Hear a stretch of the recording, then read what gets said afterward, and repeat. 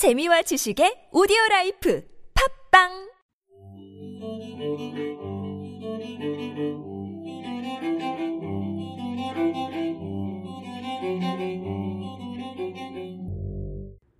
길벗의 코인 산책. 네, 안녕하세요. 여러분의 길벗입니다. 오늘도 코인 산책 시작해 볼게요. 첫 번째 글은 제목이 청약 메타는 기본적으로 스캠이야 해주셨어요. 본문을 읽어보면 수익이 나든 안 나든 간에 청약 메타는 기본적으로 거래소에서 자기들이 매수벽을 같이 박아줘서 코인을 개미들한테 조금만 풀겠지라는 거래소에 대한 신뢰를 기반으로 하는 거야. 블록체인의 핵심이 뭐야? 트러스트리스, 돈 트러스트, 베리파이 잖아. 거래소 사장이라는 잡것들이 튀어나와서 누군지도 모르는 거래소 사장의 허위 KRW 포인트를 신뢰해야 하는 중앙화된 스캠인 거지.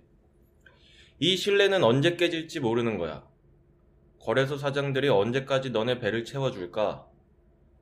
어느 한날 거래소에서 매수 안 박아주면, 니들한테 듣도 보도 못한 스캠 코인 100%로 다 체결시켜줘 버리면 끝인 거지. 냉정하게 판단해보고 도망쳐 나와. 이미 끝난 메타야. 이렇게 남겨주셨어요. 본문을 좀 보면, 본문도 꽤 기네요. 다 도둑놈들은 아니지만 뉴스처럼 돈만 받아먹고 짤 수도 있고, 내가 10원에 샀는데 메이저 거래소도 아니고 잡거래소 상장일 수도 있고, 상장되더라도 내가 산 거보다 더 싸게 팔릴 수도 있다는 거야? 이렇게 남겨주시니까 이제 작성자분이, 그렇지, 흥하냐 망하냐가 프로젝트의 결과물이나 이런 게 아니라 거래소 사장 맘이야. 크크크크. 그러니까 또 이분이 진또배기 도박이네 고마옹 이렇게 해주셨어요. 사실 이거는 뭐 도박이 아니라 사기죠. 이거는 만약에 이렇게 진짜로 되고 있다면 사기인 거고, 사실 뭐 조금 동의하는 부분도 있고 아닌 부분도 있어요. 동의를 안 하는 건, 동의하는 부분은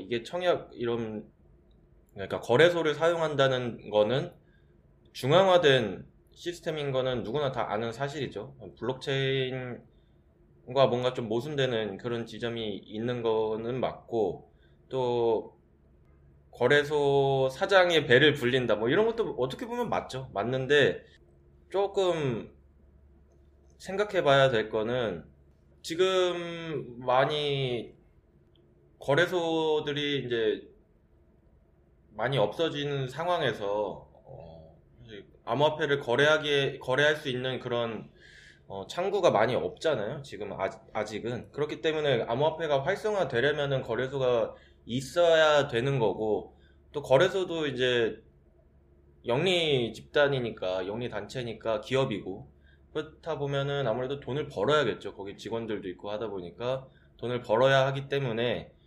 거래소에서 수익이 발생할 수 있는 그런 여지를 주는 거는 뭐 자본주의 사회에서 어떻게 보면 당연한 것이죠. 당연한 건데, 이제 이 작성자분이 지적해 주셨던 것처럼 이제 거래소 사장들이 이제 맘대로 뭐 시세를 뭐 조작한다든지, 거래소에서 그렇게 개입을 한다, 시장에 직접적으로 개입을 해서 영향을 준다 한다면은 그거는 확실히 잘못된 점은 있는 거죠.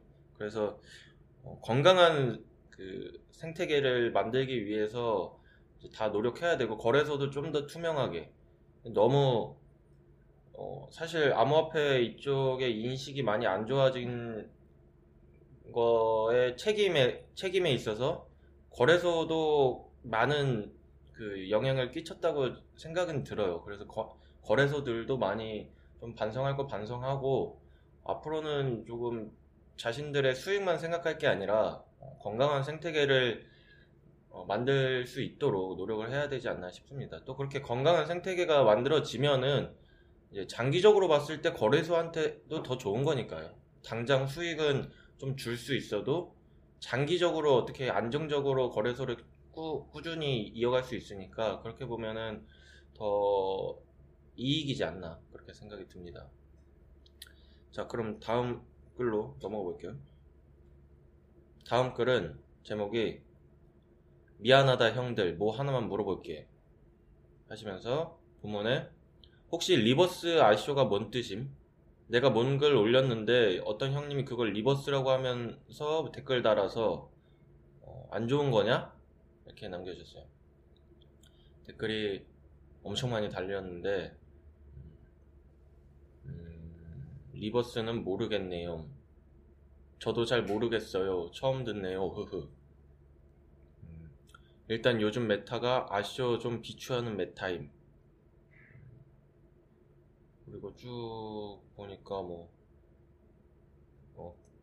여기 거의 모르는 것 같아요 남겨주신 것도 있고, 다 좀 처음 들어봤네. 검색 거거 구글링 해보자. 구글링 하셈. 뭐 이렇게 남겨주셨네요. 혹시나 아시는 분들이 있을까봐 계속 내려보고는 있는데 어떻게 한 분도 없네요. 네.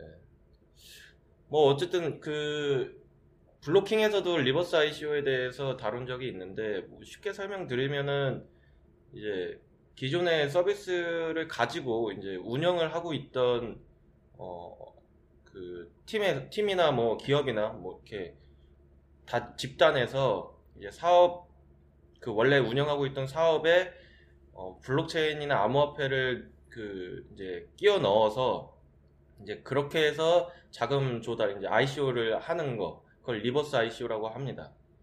쉽게 설명하면 이게 다인가요? 이게 어떻게 보면 이게 다일 수도 있죠. 아무튼 핵심은 서비스를 이미 갖고 있는 곳, 뭐 예를 들어서 카카오도 이제 이제 하고 있죠. 그라운드 X 뭐 하고 있고, 이제 카카오나 라인 뭐 이런 곳들이 원래 서비스를 갖고 있잖아요. 사업을 하고 있는 게 있잖아요. 근데 거기서 이제 암호화폐를 또 시장 암호화폐를 넣어서 이제 또 새로운 시장을 개척하겠다 해서 이제 ICO를 하는 것이 이제 리버스 ICO라고 생각하면 될 것 같습니다. 뭐 사실 모르는 거는 모르는 게 있는 건 당연한 거죠. 근데 이렇게 모르는 거 이렇게 질문하시고 이렇게 알아가시려고 한다는 게 저는 되게 긍정적인 모습이라고 생각이 들어요. 그래서 참 이분들이 블로킹을 들으시면 참 좋을 것 같은데, 이걸 들으시는 청취자분들 중에 혹시나 이런 커뮤니티 하고 계시는 분 있으면은 저희 블로킹 링크를 한번 걸어주시면 어떨까. 그럼 많은 분들이 듣고서는 조금 더 좋은 소식, 정보 알아갈 수 있지 않을까 하는 그런 생각이 듭니다.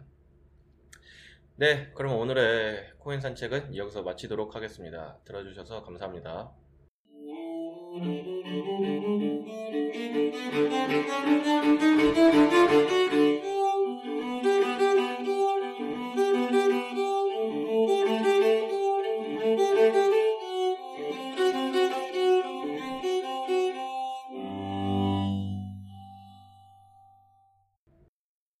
네, 블로킹 81화 2부 가자! 가자!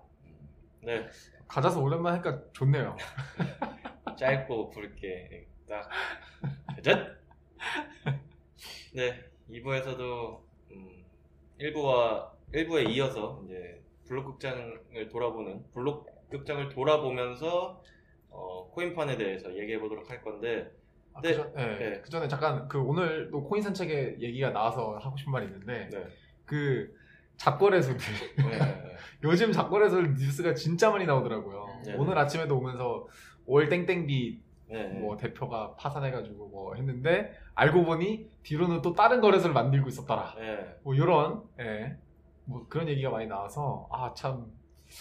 제가 아까 그 코인 산책 얘기하면서 그러니까 거래소가 지금 이제 거래소를 우리가 이용은 해야 된다. 어쨌든 필요하니까 아마 막 그 얘기하면서 덱스를 얘기하려고 했는데, 그래서 덱스가 좀 활발해지면은 괜찮을 것 같은데, 덱스가 없는 상황에서는 우리는 지금으로선 믿는 수밖에 없다. 좀 이렇게 얘기하려고 했는데 덱스가 자꾸 생각 안 나고 자꾸 막 뒤에밖에 생각이 안 나 용어가. 그래가지고 들으시면 제가 막 머뭇머뭇하면서 막 이런 때가 있었는데 그게 덱스가 자꾸 생각이 안 나가지고 진짜 이렇게 막 생각하면서 말하려고 했는데 시간이 점점 길어지니까 넘어가자 하고서는 넘어가 아쉽더라고요.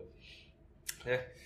뭐 오늘은 핫토픽이 또 있나요? 오늘은 핫토픽 그렇게 뭐 특별하지 않은데 몇 개만 짚고 넘어가면 미 SEC에서 비트코인 ETF 도입 관련 84%가 부정적이다. 그래서 ETF 승인 여부가 연말까지 이어지지 않을까 또 예상했다라고 합니다. 그래서 계속 이게 뭐 작년에는 11월에 된다, 뭐 올해 2월에 된다, 3월에 된다, 계속 미뤄지고 있는 상황이다. 이고요.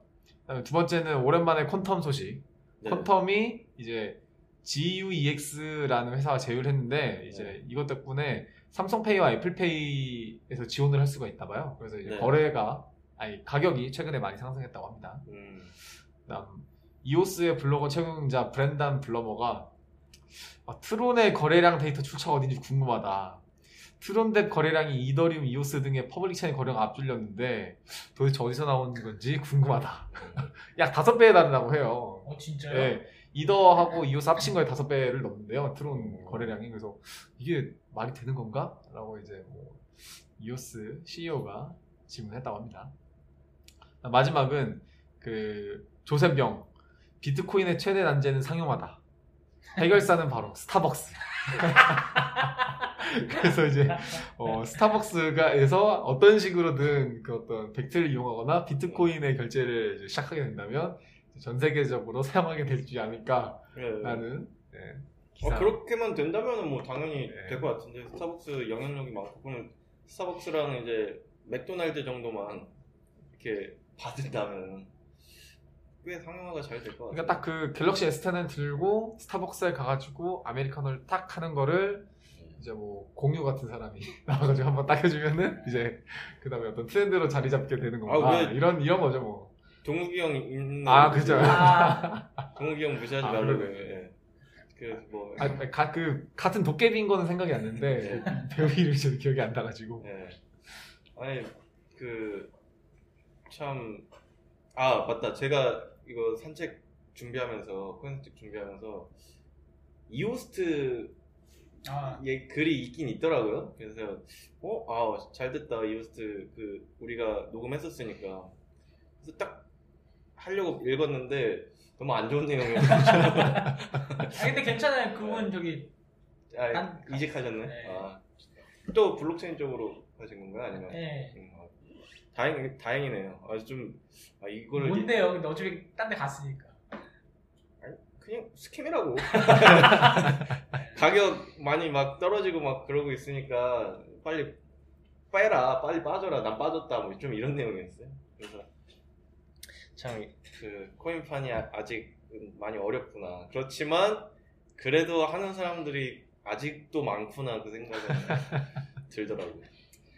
네, 그러면 이제 1부에 이어서 블록극장을 또 얘기를 해볼 텐데 혹시나 해서 말씀드리는 건데 블록체인 혹은 암호화폐에 대해서 이제 어떤 정보를 얻고 싶다 하시면은 이번 화는 스킵하셔야 돼요. 아니 이번은 코인판 관련된 코인판 관련이긴 한데 그것도 어쨌든 이제 그런 우리 실태에 대한 그런 그냥 회고 정도지 이렇게 정보를 막 주는 그런 그 정보는 아니에요. 아무튼 참고하시고 들으시면 되겠습니다. 네, 그러면 이제 체스 씨가 또 담고 녹여내고 싶었던 그 코인판의 실태에 대해서 뭐 이제 제가 생각하기에는 가장 떠오르는 게 어디지? 기린이 어디 감옥 같은 데라고 하네. 교도관에 철컹 들어갔는데 지옥. 네, 지옥이구나. 지옥. 으아! 뭐 하는 거 있잖아요. 그게 아마 지금 저는 사실 제일 기억에 남거든요. 그게 핵심이지 않을까 싶기도 하고. 그러니까 이거를 스토리를 조금 더 설명하자면은 사실 세 명이 만들고 있었던 거는 프라이빗 블록체인이고요. 프라이빗 블록체인으로 이제 외부 기관이 이제 ICO를 한 거예요. 많잖아요, 이런 거. 네. 이런 거 되게 많은데 이제 제가 이제 여기서 담고 싶었던 에피소드는 사실 유명한 유명한 코인들 ICO 할 때 저는 그 현장을 직접 봤는데 거기에 굉장히 많은 다단계 업체들이 끼어 있어요. 다단계 업체들이 끼어 있어가지고 원래 탈중앙화로 이제 뭐 ICO를 한다고 하잖아요. 그게 아니라 이제 실제 그 보험 아줌마처럼 그런 사람들이 직접 영업을 해요. 이거는 굉장히 우리가 지금 익히 잘 알고 있는 웬만한 거래소에 상장해 있는 코인들 중에서도 있어요.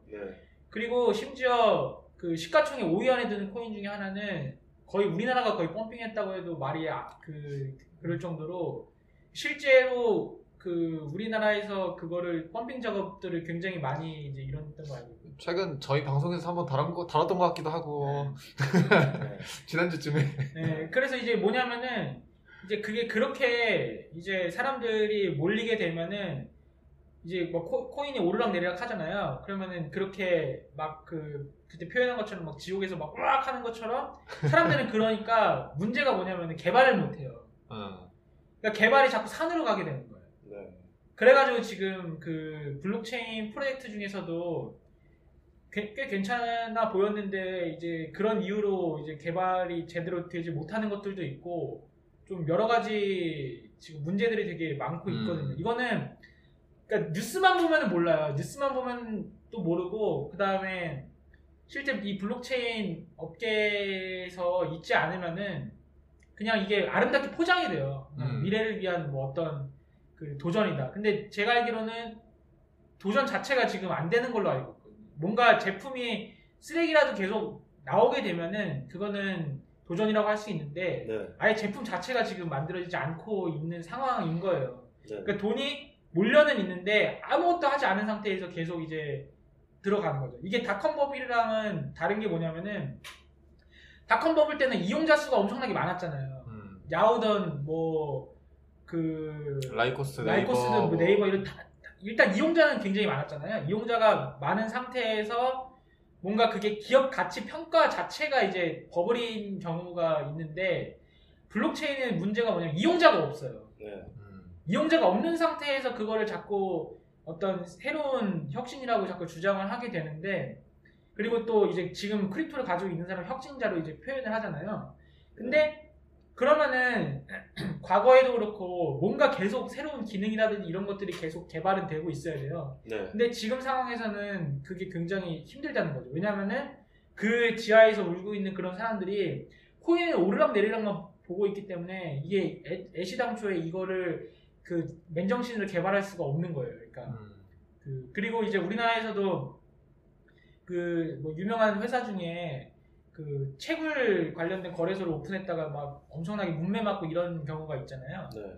그래서 이제 그런 경우랑 비슷해요. 그러니까 사람들이 뭔가 이 블록체인에서 되게 막 탈중앙화라는 가치를 아름답게 포장하고 싶어하고 뭐 이렇게 하는 것처럼 보이는데 실질적으로는 그게 아니라는 거죠. 그래서 이제 저는 이제 계속 이제 의문이 사실 들었던 거예요. 도대체 이게 제대로 가고 있는 게 맞는 것인지. 왜냐하면은 지금 블록체인의 저는 성장이 안 되고 있다고 보거든요. 실패도 안 되고 있다고. 그러니까 실패가 이루어지고 있으면은 그건 의미 있는 실패이기 때문에 성장이라고 볼 수 있는데 실패 자체가 없는 게 저는 가장 큰 문제라고 생각하거든요. 도전 자체가.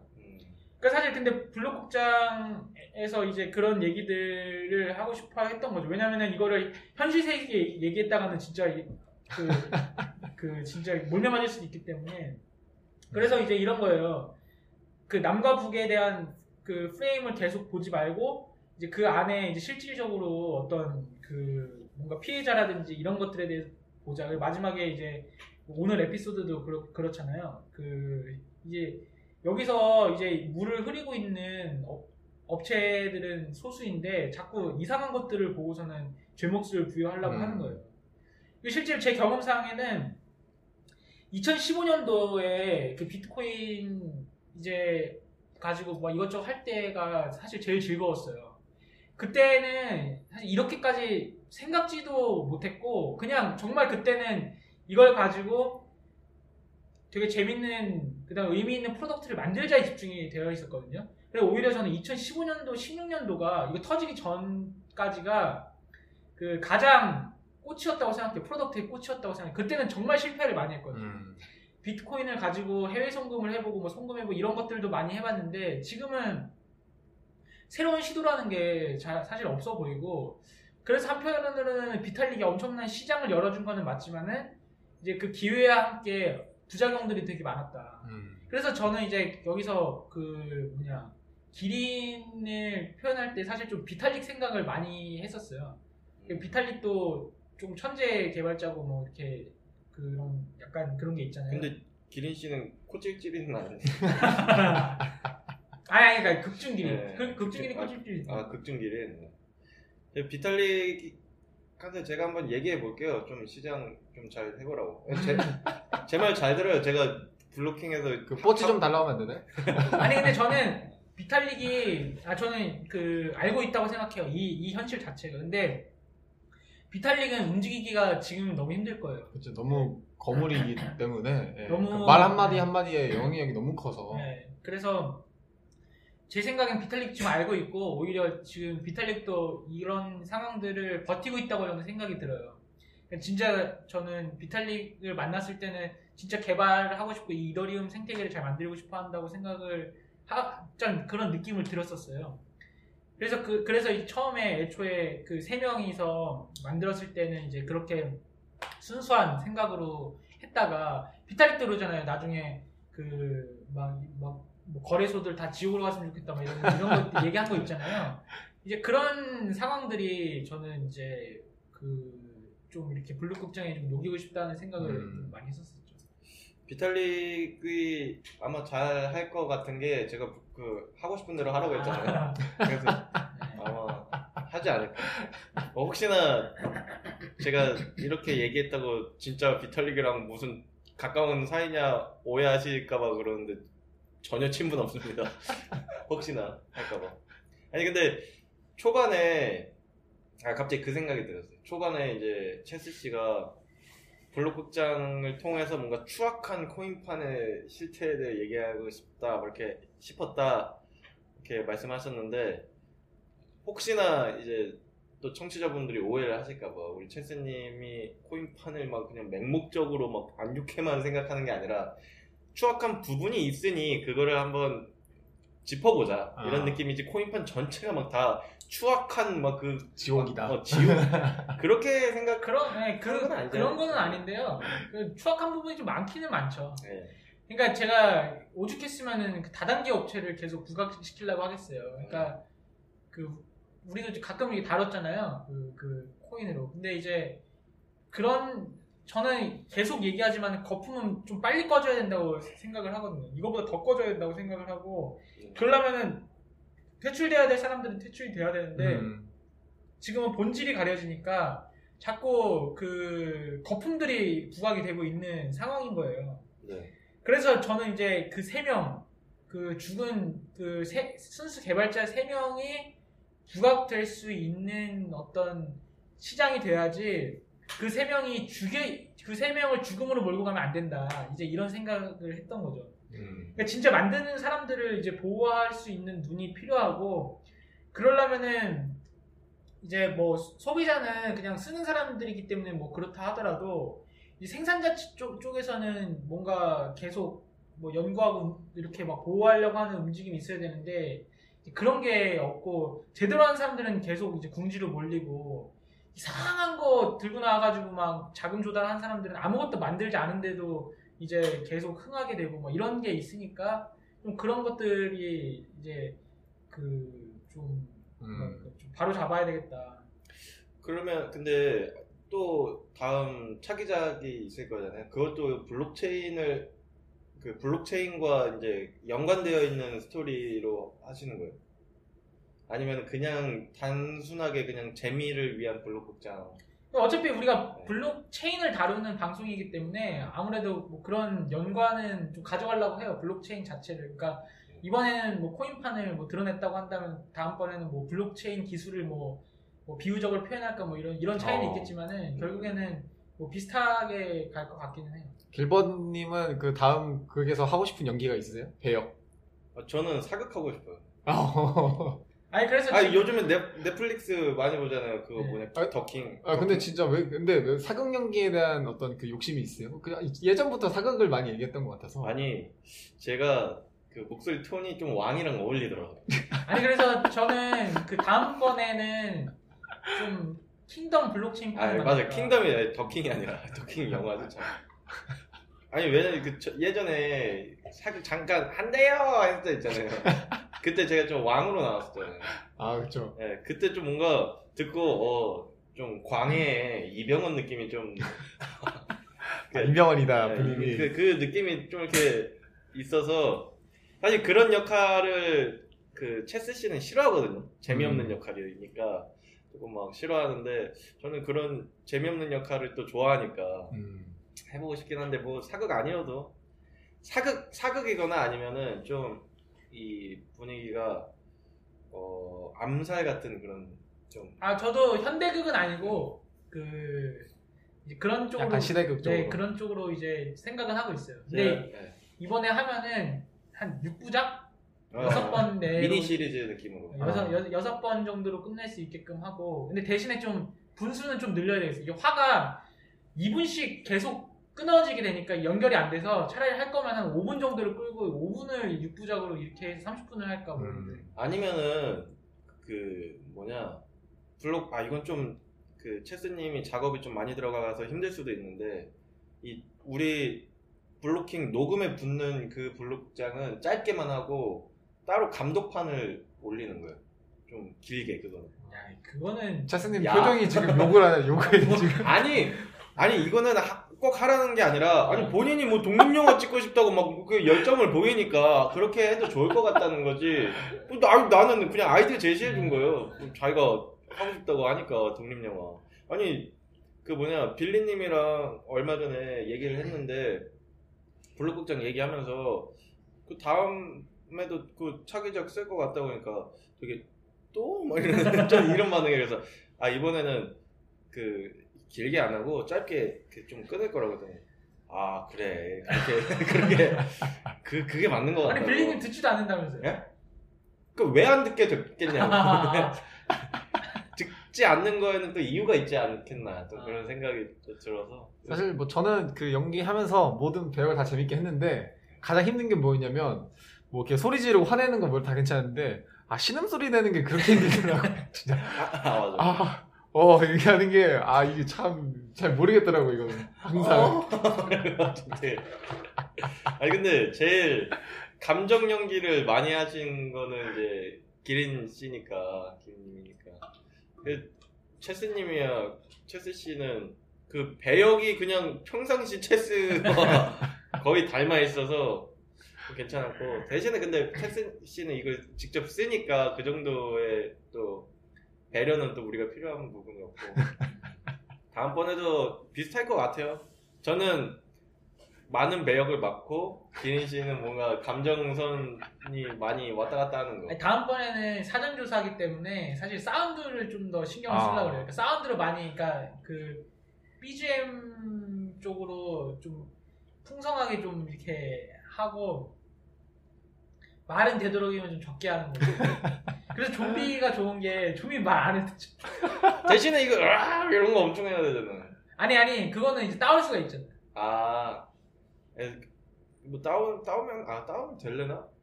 다운 되겠지. 그러면 좀비물로 간다는 건 아니죠? 갈 수도 있다. 몇 개 보고 있어요. 밝히면 안 되니까. 네, 몇 개 보고는 있는데 일단은 당분간은 좀 쉬려고요. 네, 쉬세요. 요즘에 흰머리가 많이 나가지고. 알겠습니다. 자, 그러면은 한 줄 논평하고 마치도록 할까요? 네, 한 줄 논평 저는 이제 있어요.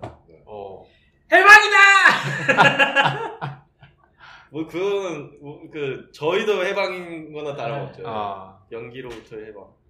기린님 있으세요? 저요? 살고 싶다. 죽어버려가지고. 죽었구나. 네, 슬프게도. 다음 배역에. 죽을 줄은 몰랐는데, 결국 자살로 끝나가지고. 그렇네. 슬픈 비운의 주인공이었네.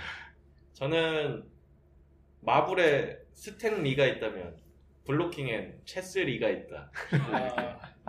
하고 싶네요. 아니 그런데 정말 이 블록극장 통해서 저는 많이 배웠고 정말 그 꾸준히 들어주시는 분들께 정말 감사하다는 말씀을 전해드리고 싶네요, 진짜. 네, 뭐 차기작도 많은 관심 부탁드리고요. 저희는 다음 주에 또 어떤 컨텐츠가 추가될지는 모르겠지만 다음 주는 그 저기 일단 연기는 아니에요.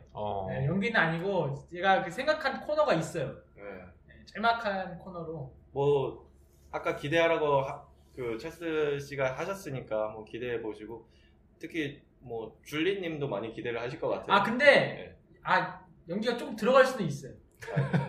근데 이런 연기 아니. 아니, 자꾸 근질근질해가 좀만 하면은 나올 것 같은데. 아직 안 나와. 아무튼 다음 주에 더 알찬 소식 가지고 돌아오도록 하겠습니다. 두 분 고생 많으셨습니다. 감사합니다. 감사합니다.